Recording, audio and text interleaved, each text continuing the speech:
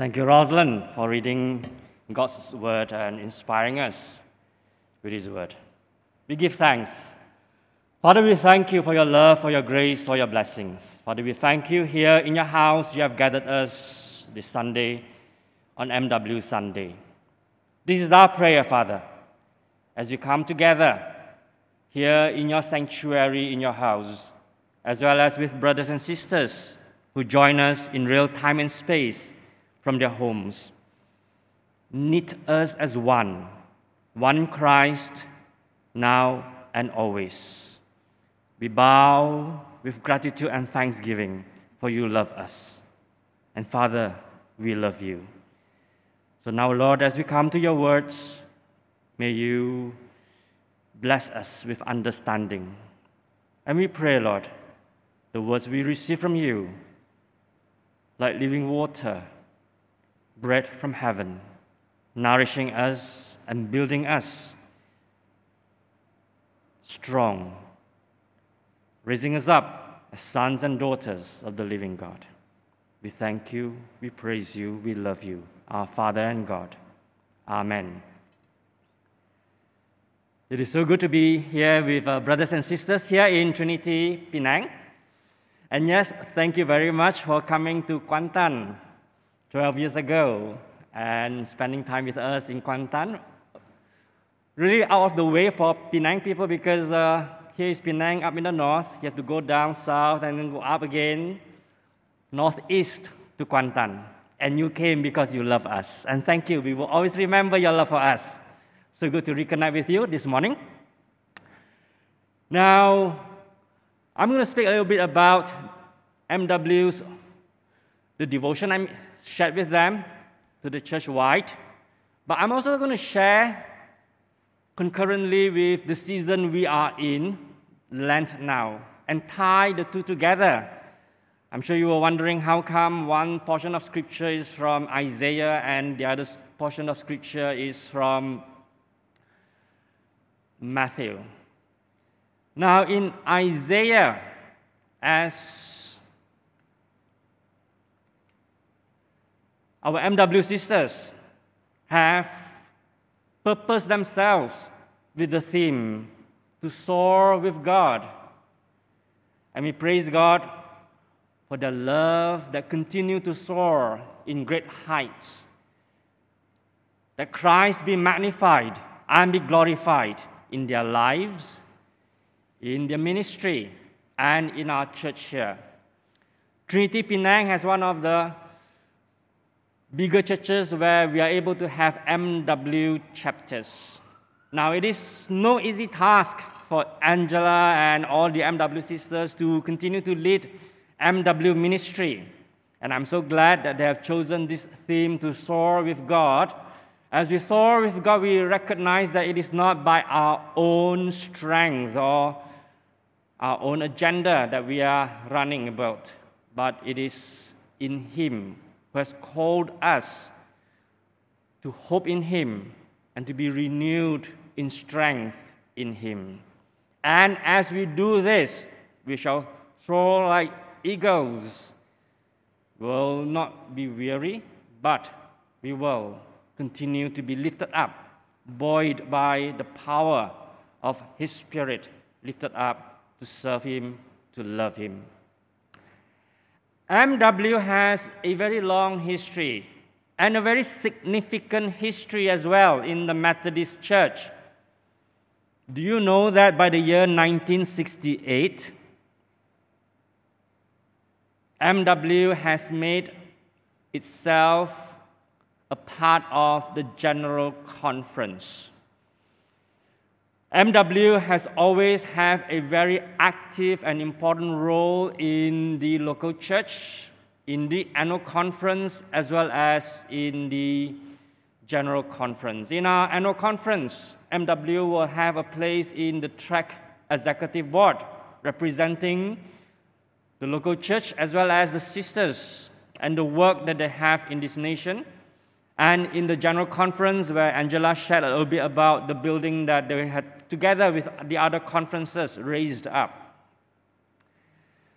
I came from a church that has a long history with MW, but in the earlier days, MW was known as WSCS, Women's Society for Christian Service. In Kuantan, as a newly emerging town, many of the young women who by the time they reach Form 5, Form 6, they will have to come to Kuantan to do, especially for Form 6, because some of those smaller towns in Pahang, they do not have Form 6. So that is where MW meets the needs of nation and community. In Kuantan, my aunt was one of the leaders with MW then.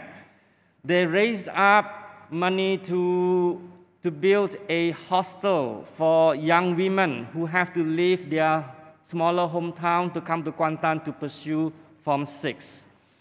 Just now as Angela was sharing about the GC building, my mind just went back to the work in Kuantan and what in my own family, my aunt, the women in our family were part of. So I'm very proud of all the MW work and all the sisters here, for indeed this is a work that has deep roots planted by God, not by us. And it will continue to shine in His grace, in His glory. Amen. Trinity Penang, I want to thank you today, Jane, and her three A's. They look into every detail. Today is MW Sunday, and do you notice that Jane and her three A's led us in such meaningful and intimate worship? The D was a bonus because Daniel is the husband. So Jane and the three A's today led us in very intimate, meaningful worship. Now this is faith. Faith represented by the sisters here in Trinity Penang. Lent is a time of renewal. Amen? A renewal of what? Our faith.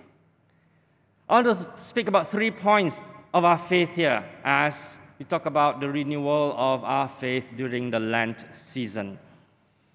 Faith requires that we look beyond our world to the things of heaven and the great works of God.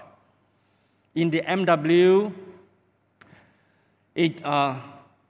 conference that we had last year, I shared a little bit about the roots of WSCS, of MW.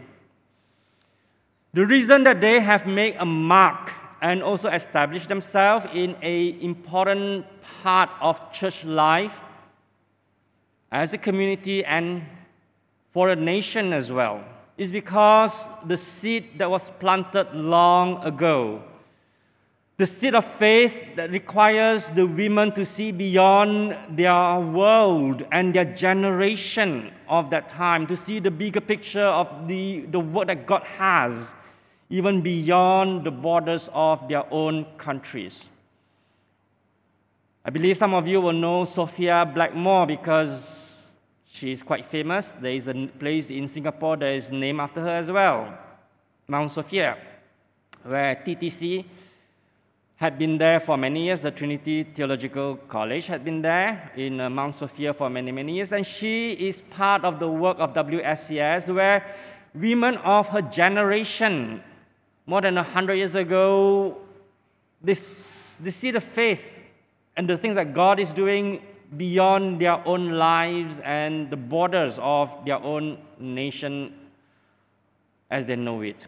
So Sophia Blackmore came to Malaya then, a single young woman, and here together with the WSCS of her generation, they went into community work and bring education to women. So she is recognized by Singapore, and the place is named after her, Mount Sophia, is because of the contribution of the sisters of her generation, the faith that looked beyond their own world and the limitation of their own world. If you read up the story of Sophia Blackmore, you will know that it was not a smooth sailing, easy journey for her to come from Australia and be planted here in British Malaya as a missionary and to work amongst the girls, the women in Singapore at that time. Point number 2, faith requires us to set aside our own perception and the ways of thinking and see our world and others through the eyes of God.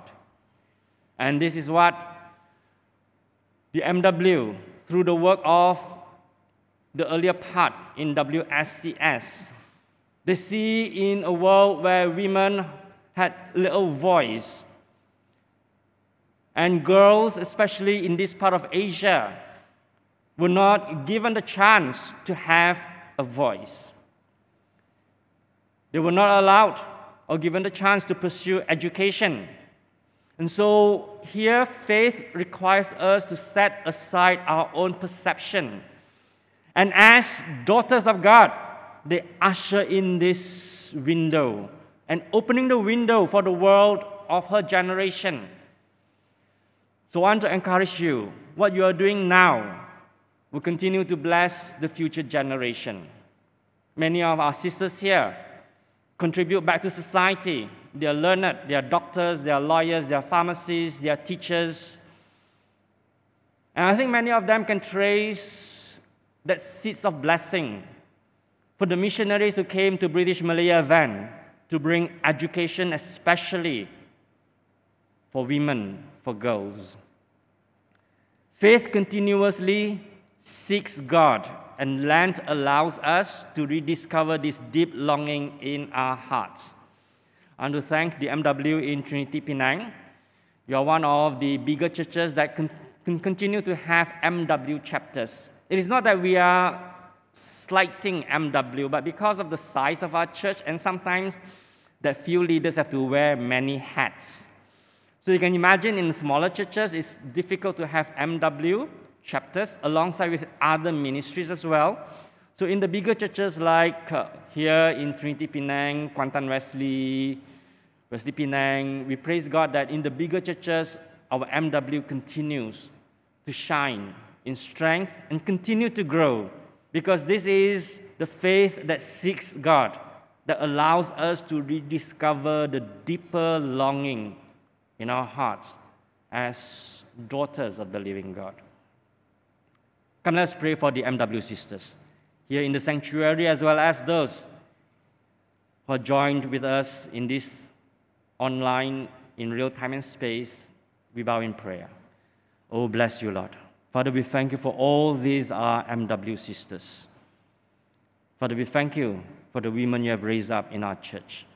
We thank you for Jane and her team of 3As there leading us in intimate, meaningful worship. We thank you, Lord, for this younger generation coming forth, loving God, serving God, shining as your daughters. We thank you for Angela, for Rosalind, for Evelyn, for those who have shown the way and who have shined in their example, modeling the way as daughters of God. And we pray that, Lord, the baton of faith will be passed on from one generation to the next. The baton of faith that they have received for themselves as a heritage, faith that looks beyond their world, as Sophia Blackmore and those of her time came to a place that they may never heard before, British Malaya, and to seek the things of heavens, the greater works of God beyond their own borders. We thank you, Lord, for the sisters who came long ago that requires to set aside their perception and ways of thinking, a broader view of changing the community, the world around them, bringing education to women, to girls in British Malaya, and now the younger generation benefiting, women educated and contributing to nation and society. We thank you, Lord, here in Penang Trinity and the bigger Methodist churches that we have. The sisters are united in the oneness of joy and delight, of continually seeking you and rediscovering the deep longing of their hearts to be yours, to love you, to serve you, to honor you. So on this MW Sunday, we thank you, Lord, that we can celebrate this together. And thank you, Lord, for impressing upon them this theme for themselves. soaring with God like eagles in strength and in grace. And Lord, yes, indeed, this is our prayer for them. As others see them in the grace and beauty and might as eagles up in the sky, may they point others to Christ. This is our prayer for MW sisters. Amen. Now, Lent is observed for 40 days. We start with Ash Wednesday. I believe in many of our tract churches, it is a tradition that we have Ash Wednesday service to mark the beginning of Lent, and it ends on Holy Saturday, and we await with great delight and expectancy for Resurrection Sunday, Easter Sunday. The 40 days that we have in Lent, traditionally in our rich heritage in the Methodist Church, is a time to represent the 40 days that Christ spent in the wilderness and to identify with him in the oneness as his. Now, Luke recorded this for us in a very beautiful way as he observed this quality of the 40 days. He began the account of Jesus' 40 days with this: Jesus, full of the Holy Spirit, left the Jordan and was led by the Spirit into the wilderness. And as he concluded the 40 days of Jesus' time in the wilderness, this is what Luke observed and he wrote for us. Jesus returned to Galilee in the power of the Spirit, and news about him spread through the whole countryside.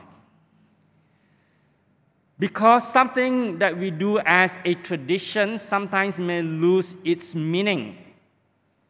I believe here in our tract churches, as we observe Lent, which is something that we look forward to as part of our calendar, I pray that we will never lose the essence, the spirit of Lent. And this is my prayer for all our tract churches. As we enter into Lent, it is not just about a routine that we observe as we have inherited it, but recognizing, as Luke remarked here, full of the Holy Spirit. I believe that as we have journeyed this far in Lent this year, in the counsel and in the fellowship of the Holy Spirit, you have been blessed. Yes, indeed.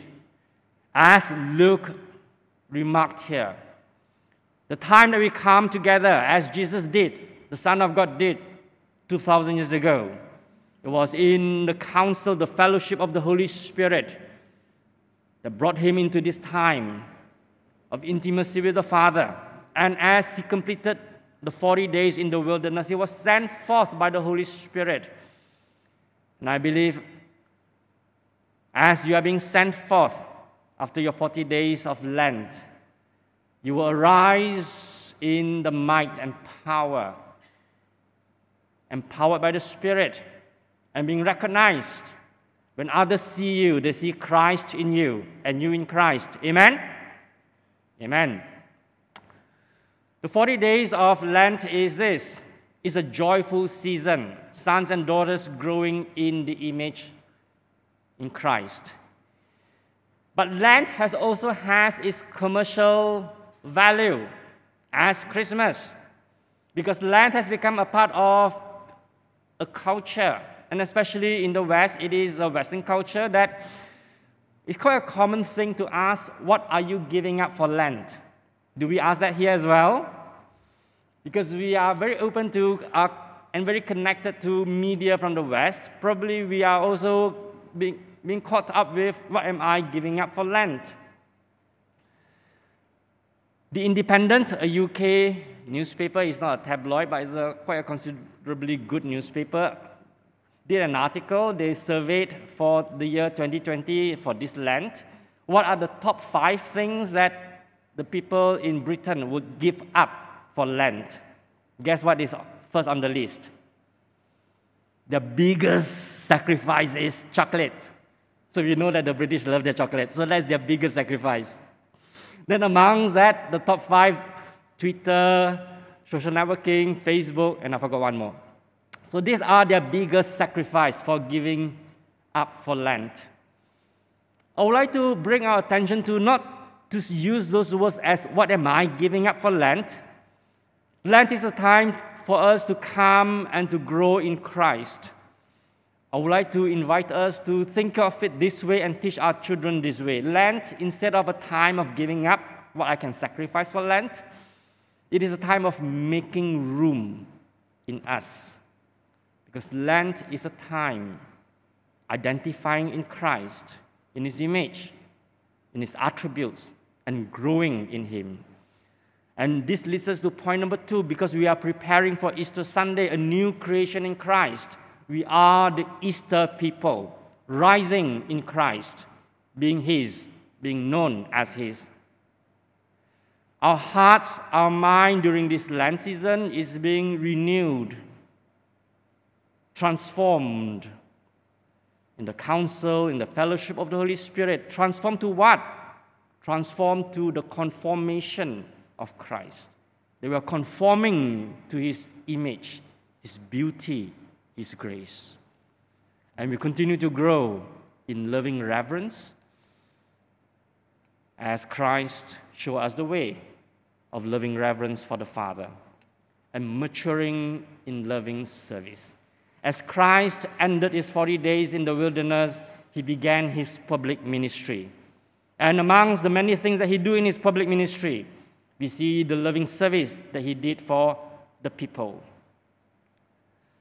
So this is Lent, and I pray that in all our tract churches, we will have a very meaningful, beautiful Lent. Amen? I just want to take 1 minute because today is quite a long service. But I have to speak about this because the Board of Worship and Music have prepared Lent resources, and this has been growing year after year. And last year, I want to thank brothers and sisters in Trinity Penang. What did you contribute to our Lent resources? You helped with the innovative way of bringing it as an audio for our conference. And beyond our conference, our Lent resources is very much welcome and also being used by other conferences, and other conferences begin to purchase our Lent resources. But however, one area that we can continue to work at and to make it grow is this. This year, you will recognize that there are 2 versions of Lent resources. I'm not talking about the languages because we have always done in English and in BM. This year, we have the junior ones. And there is a reason that we plan and purpose for the junior ones. For track, we are talking about family discipleship, about family altar, and family devotion. And we recognize that since the past quadrennium, that we are working alongside with the church, parents, grandparents working alongside with the church to disciple our children, our grandchildren. So we targeted the Lent junior material for this purpose. Now, it will be quite awkward for us to say, okay, children, come and do family devotion and come and do family altar, when it is not part of the familiarity of our family culture, of the things that we do as a family. So we hope that with the Lent resource for the young ones, this is the perfect time to induct them and to introduce into them family devotion time. As we flip through the pages together with our children and grandchildren. And after 40 days of doing that, as many gurus of teaching good habits, after 21 days, the habit will be formed. And this is what we hope to do. So next year, we hope that the junior version, all of us in the tract churches will continue to imprint this as part of the work that we want to do in raising up family devotion, family time, family altar with our children as we disciple them together with the church. Okay, back to our portion of scripture this morning. Matthew 11, the second part of the scripture is this, from Matthew 11. At that time, Jesus said, I praise you, Father, because you have hidden these things from the wise and the learned and revealed them to little children. Yes, Father, this is what you were pleased to do. All things have been committed to me by my Father, and no one knows the Son except the Father, and no one knows the Father except the Son, and those whom the Son chooses to reveal him. So come to me, you who are weary and burdened, and I will give you rest. Now take my yoke upon you and learn from me, for I am gentle and humble in heart, and you will find rest for your souls. And we say the last line together, 1, 2. Do you ever wonder why Jesus said, my yoke is easy, my burden is light? What is the meaning of this line in the whole conversation that Jesus had? I'm so glad that as you rearrange the slides, because it was a bit wordy and long, so yeah, put this slide on its own. Come to me, all ye who are weary, burdened, and I will give you rest. Quite often, this line is taken as a standalone. It is sufficient because it's a beautiful verse on its own. Come to me, all ye who are weary and burdened, and I will give you rest. I will exegete this together with you a little bit more about this line being on its own. Now, Matthew 11 is about the divinity of Christ. Later, when you go home and you have time, reread Matthew 11 again. And you will find that from verse 1 all the way down to the end of the chapter, it is all about the divinity of Christ, who he is. Now, why is this important? It is important because as Jesus was preparing to invite them, he has to prepare their mind, cognition to know who is inviting, and has to prepare their hearts, because as the person who invites us makes a big difference, right? If you have the conflict of whose invitation shall I accept when both are inviting me or three persons are inviting me, and that is where you will have to make a decision based on your relationship with the person and the significance of the person in your heart, in your life. And so here, in chapter 11 of Matthew, Jesus did this precisely for the people whom he was inviting then. Because this is no ordinary invitation. It is not an ordinary invitation. It is an invitation from the Son of God. Especially those who study the New Testament, you will know that in Matthew, Jesus rarely talks about who he is. But here in chapter 11, it was out of the norm. He was telling them with very clear words that he is the Son of God. So it's no ordinary invitation because it is an invitation by God's Son. It is a special invitation. Why is it a special invitation?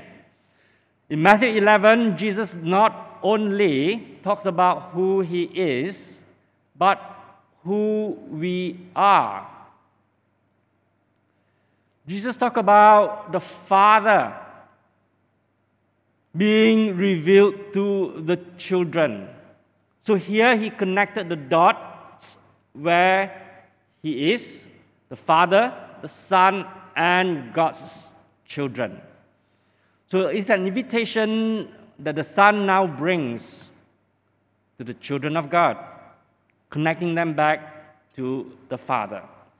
So this is the invitation when Jesus said, "Come, take my yoke and learn from me."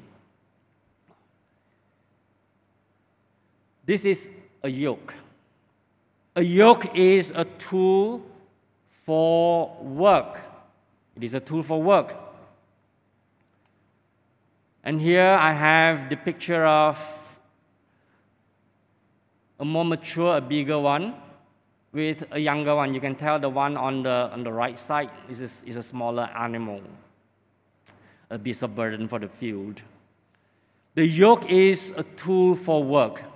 So Jesus is inviting us to come and join him with his yoke for the work. What work then? Of course, it's about kingdom work. Join me in kingdom work. But he did not stop just there. Join me in kingdom work. Jesus went on to say, as I invite you to join me in kingdom work, I will teach you. And so he said, and learn from me. We are called into kingdom's work not as slaves or workers, but we are called into kingdom work as children. Now, in the many parables that Jesus spoke about in the Gospels, you'll find that this is the way that he described God's kingdom that he's ushering in. And that he's bringing in workers and people to come. And some of the parables you will see that there were some workers sent before him, and then when the son was sent later, and what did those who were purposed to do with the one who come? To kill the son, because they said, this is the son who will come. So the kingdom work in this vision that Jesus had, this is now he's sharing in greater detail with his audience in Matthew 11. So he explains to them about the relationship that they have with them, with the Father, as sons, as children, as daughters. Verses 25 to 26. And then he said, I am going to reveal you to the Father and bring you to the Father. Because all things have been committed to me. And I know the Father, and the Father knows me, and I have chosen to reveal him to you. As he shared this with the people there, then, he said, come to me all who are weary and burdened, and I will give you rest. And take my yoke and learn from me.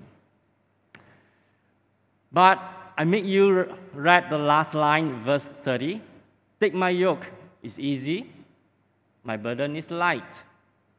You see, as Jesus was inviting them, now for us, we may not see this and understand it because we are not from farming community.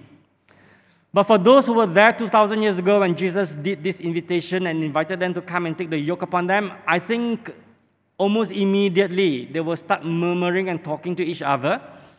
Because the yoke, as you look at it, it is not a few planks nailed together.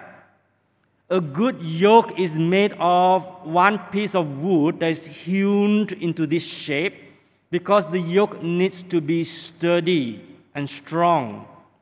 Now, how many of you love wooden furniture? Yes. The more expensive, the better quality the wood furniture is, the more it is solid and heavy. And some of the yoke perhaps were inherited from their great-grandfathers and forefathers before them and lasted for generations. So when Jesus said, come and be yoked to me, the first idea that comes to the mind of those who hear is, what? That is a huge burden, it's so heavy. And so Jesus comforted them. He affirmed them and said, no, listen, my yoke is light. My burden is easy. Because this has to tie in with, when you are weary, come and rest in me. So when we are weary and we are tired, do we want to put on this heavy yoke? Naturally, those who heard it at that time, they start to talk among themselves. How could this be? So Jesus affirmed them, no, you got it wrong. My yoke is light. My burden is easy. And he's going to show us why. You see, as Jesus invited us to come and be joined in kingdom work, he will teach us. He said, learn from me.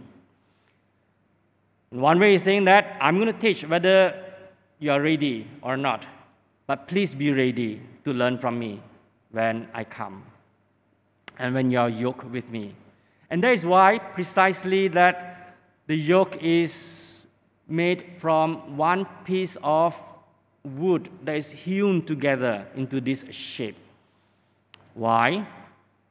Because we will learn three things from Christ. The first thing is that we will learn to walk in step with Him. When we are yoked with Christ, this is what we'll do. Just as the earlier photo I showed you about a more mature beast of burden and a younger one, it is always in this manner. The farmer will yoke an older, mature one with a younger one, in order that the younger one is trained and discipled, apprenticed to know the way of doing things. So when we are yoked with Christ, just like the beast of burden we saw earlier, one may want to go and sidestep on its own, but then it will come back again because the yoke is made from one piece of solid wood. So it will not tear easily and it will not go wayward easily. That's the way that Christ holds us in His love, the solid love that we will learn from Him. And what are we learning from Him? That eventually we will learn to walk in step with Him as the yoke us together, unyielding, not letting go. And this is the way that we love Christ. Why? As we learn to walk in step with Him, the lighter the burden for Him. Now, Jesus did not invite us to take the yoke. It's not just any yoke. He said, take my yoke and learn from me. So as we take on the yoke, who is carrying the bulk of the burden? Christ Himself. Just as in reality, the one that is the mature beast of burden, the experienced one, is carrying most of the work, training and discipling the new one. So as we love Christ back and reciprocate that love, we will want to walk in step with Him instead of out of step with Him. And as we walk more and more in step with Him, the lighter it is for Christ. Point number 2, we will also be yoked side by side with Christ, because this is the way the yoke is, side by side. And it's a very beautiful instrument if you look at it. Now, those who heard it 2,000 years ago, those farmers from the farming community, they understood precisely this intimacy. The yoke is made in a way that only one is called to that discipleship with the more mature one. So it's a very personal invitation that Jesus invites us to come to Him by name. And He showed that in the gospel. He called them one by one by name: Peter, John, James. And as we are yoked to Him personally, we are not just any position with Christ, but as the yoke shows us, side by side. And this gives us the same view, the same vision. You know, when we start dating and when we become serious, the first thing we allow is our boyfriend or girlfriend to hold our hand so that we can walk side by side, so that we can become to grow more in tune with that same vision and same view that we see. And so beautiful to see married couples after many, many years still walk side by side because they've grown to hold hands together and walk side by side with the same view and vision. How sad it is if one is walked far in the front and one still at the back there. Different view and vision because you are seeing different things. So as Christ called us, that is why He used the visual of the bride and the groom as well. We come together and it is in the same view and vision and side by side. So we are with Christ, growing, firstly, walking in step with Him, and secondly, becoming of one vision with Him. And the MW women, I like to share here. I like the way that they use the eagle. As the eagle soars up high in the sky, they see a different view.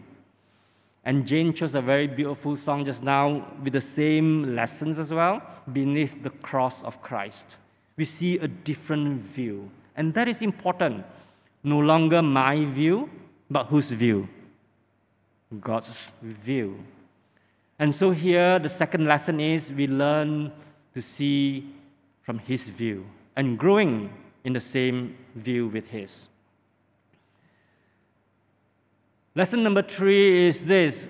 The third lesson is that we will learn true rest. We find our rest in kingdom work, going about the Father's business. In the gospel, Jesus again and again in many of the parables, he talked about going about in the Father's business. And here is where we find our true rest. Before Jesus come and be engaged in the Father's business, He spent 40 days in the wilderness, preparing Himself to come into the Father's business. So I believe as you live these 40 days of Lent this year, you are all empowered and renewed to come into the Father's business. Amen? True rest is in finding ourselves in the Father's business. You see, when we use the verse, "Come to me, all ye who are weary and burdened, and I will give you rest," and take it out of context as a single verse, which we quite often see the way it is done, especially when we are inviting church leaders, church members. We are so tired, we are so burdened with all the deadlines and things and stress in life. Why not take a retreat? Come, all you who are weary and burdened. Find rest. Let's go to Fraser's Hill. Let's go to Cameron Highlands. But if you look at the way that it was first framed, that verse, it was not about going on a retreat. Jesus was not inviting His audience to go on a retreat, but rather, He said, "Come and find rest." And where do you find rest? By being one with me and being yoked together with me. Now, I'm not just saying this as something that I made up. In Matthew 11, Jesus surveyed the whole scenario for them. And Jesus said, "Why is it that you find so much discontentment, that you find so much unrest within you?" Go and read Matthew 11 again. From 16 to 24, He did a survey with them and bringing them to the realization of where they are, why they are discontented, unfulfilled, unrest. Jesus said, "I played music for dancing and you dance not. I played music for mourning and you mourn not. You do not even know what you want. You rejected the Father, you rejected the Son, you were spiritually blind, and hence all this unrest and discontentment. You do not know what's life about and where you're going." And so He connected the dots for us, who He is, who the Father is, who we are. That as we know this familial thread that holds us together, we will not reject the Father, nor the Son. Our spiritual blindness is removed from us. He prepares us to come and to join Him with His Father's business. So how do you view kingdom work then? Jesus said this then, and He said now to us. "For my yoke is easy, my burden is light." You see, somehow in our Christian circle, in our Christian culture, we have kind of got used to the way that we heard things, and sometimes we also say the same thing. Let's see whether you can identify with this. I have a burden for street ministry. I have a burden for youth ministry. I have a burden for worship. I have a burden for women ministry. I have a burden for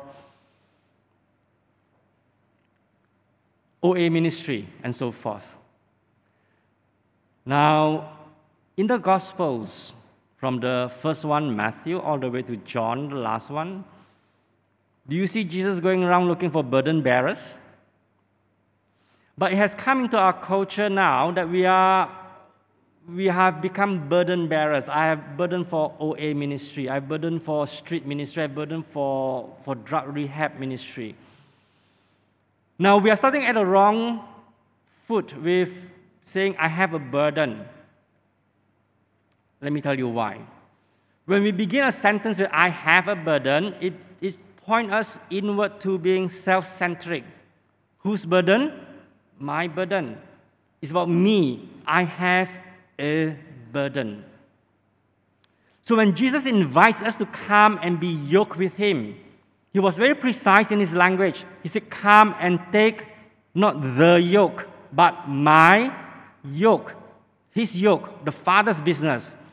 And so we have to change from looking at it as a burden, rather than what is about me, to be what about him, his.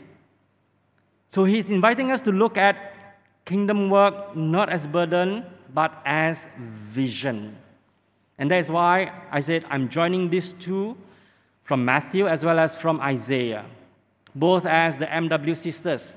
We're talking about rising up like the eagle high in the sky. And there they see a different vision as God empowered them. And on ground level, as we till the land and work the land for the Lord, we also have the same vision because we are side by side with Christ.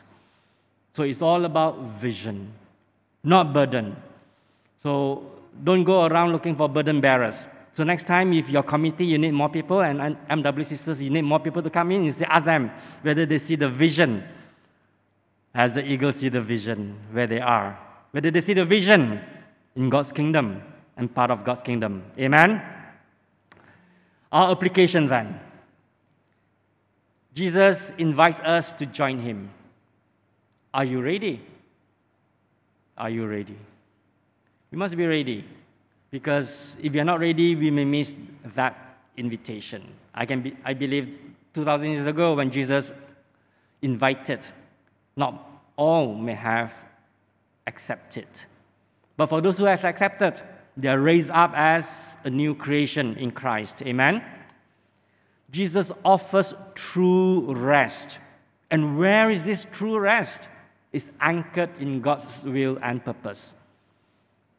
And lastly, Jesus come about not seeking burden bearers, but he seeks people who catch the vision. He comes to usher in the kingdom of God. He painted the vision of the kingdom of God. Can you see the vision? Can you see yourself in that vision? Application number 1. He invites us to join him. This is a very straightforward as we summarize it. The yoke fits two. So recognize that the invitation is a very personal one. He's inviting Evelyn Sim, he's inviting Shen Xia, he's inviting Jane Ku, he's inviting us one by one. It fits two.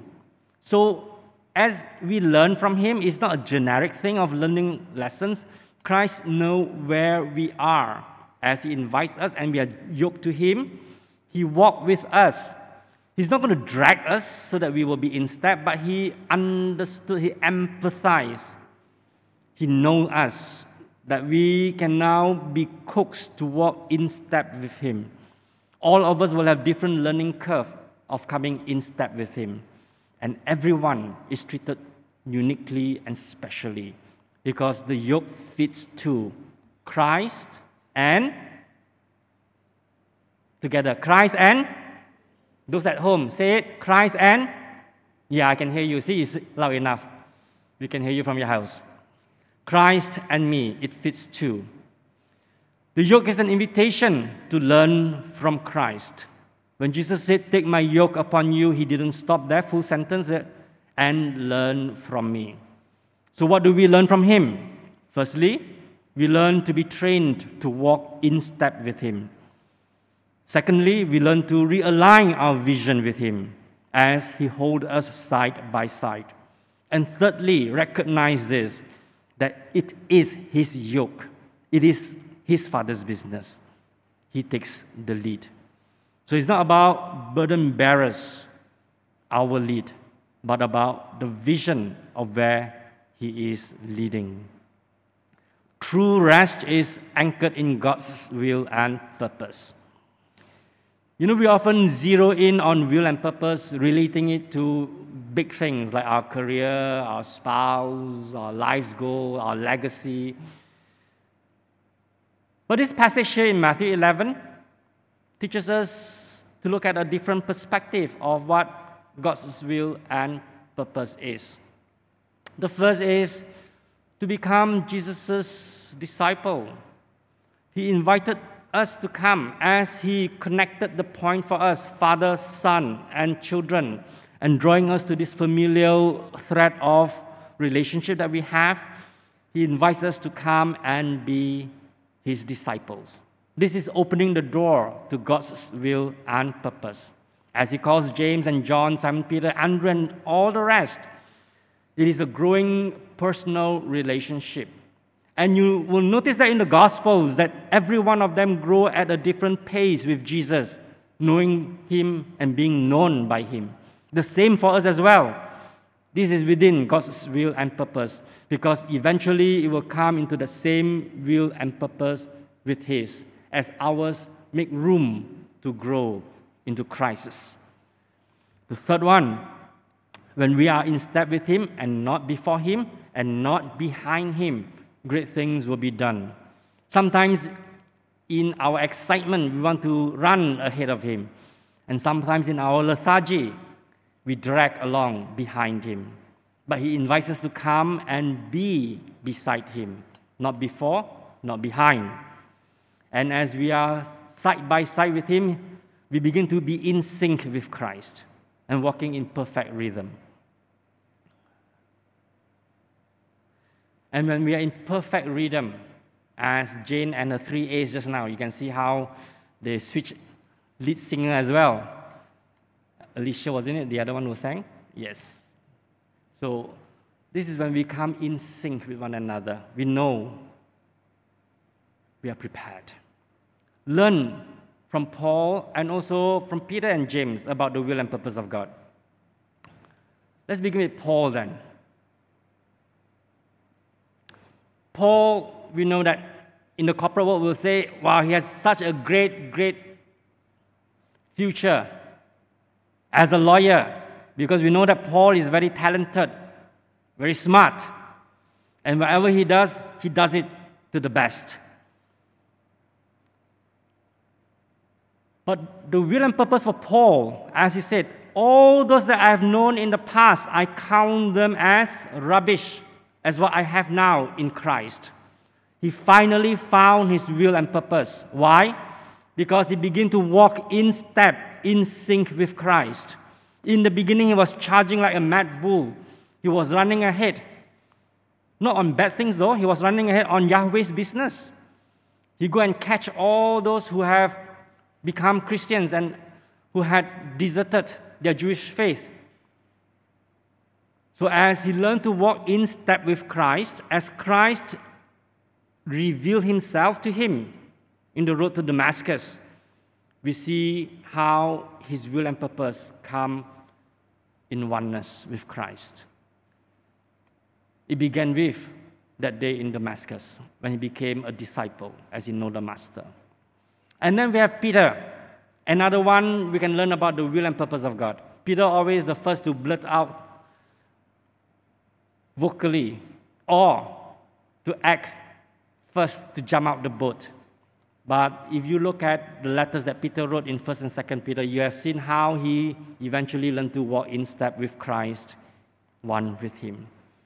But if our will and purpose is in conflict with God, as in Judas, finally we will be the loser, as Judas showed us. The third one, burden versus vision. Are you a burden bearer? Or are we raising up burden bearers?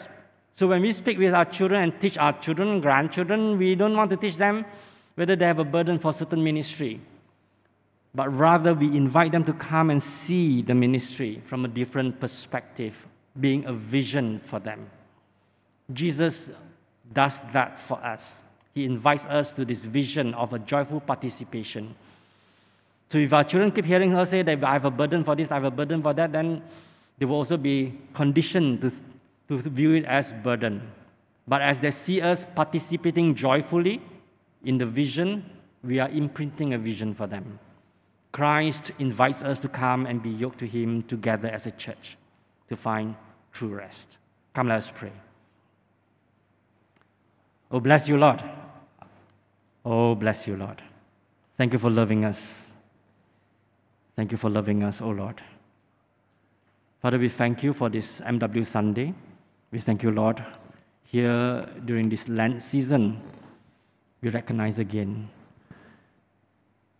the renewing of faith, faith that requires seeing beyond our boundaries, seeing beyond our perception, faith that continually seeks you. And we see all this as rich legacies that continue to live on in our MW sisters. And we pray, oh God, as their faith rise up as a model for us, maybe as a church be inspired too. We thank you, Lord, for the work that they are doing, and our support for them is not just here in words, in prayers. We'll come alongside them to encourage them that they see their vision in this work, in this kingdom, the kingdom of God. We thank you, Lord, for it is you who have given this vision for them, that they will rise up like eagles high in the sky, that they will see from a different perspective, your perspective.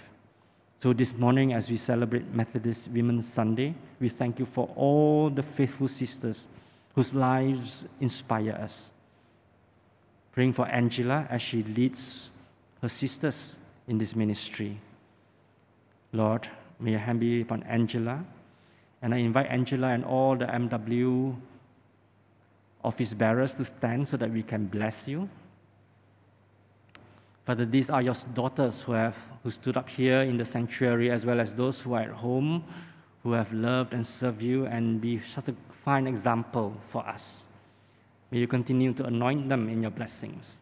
May they continue to grow in might and power, bloom in the beauty and grace of Christ, our Savior, Redeemer, King. So we bring Angela and her whole team before you, and we thank you, Lord. We thank you for this legacy that is so much alive here in Trinity Penang as well. As we see the worship team this morning as well, Jane and her 3 A's. Father, we thank you, we praise you. And Lord, we know that Trinity Penang will continue to shine in might and power in Christ, that He is glorified and magnified in our midst. We thank you, we praise you. And so, Lord, may your anointing rest upon all these our dear sisters who stand before you now as faithful daughters of the living God. May joy and delight be theirs as you continue to lift them up in the fullness in Christ. In Jesus' name, be blessed, dear sisters. For God has His hand upon you. You are very precious to Him. And here in the church, we are thankful for you all.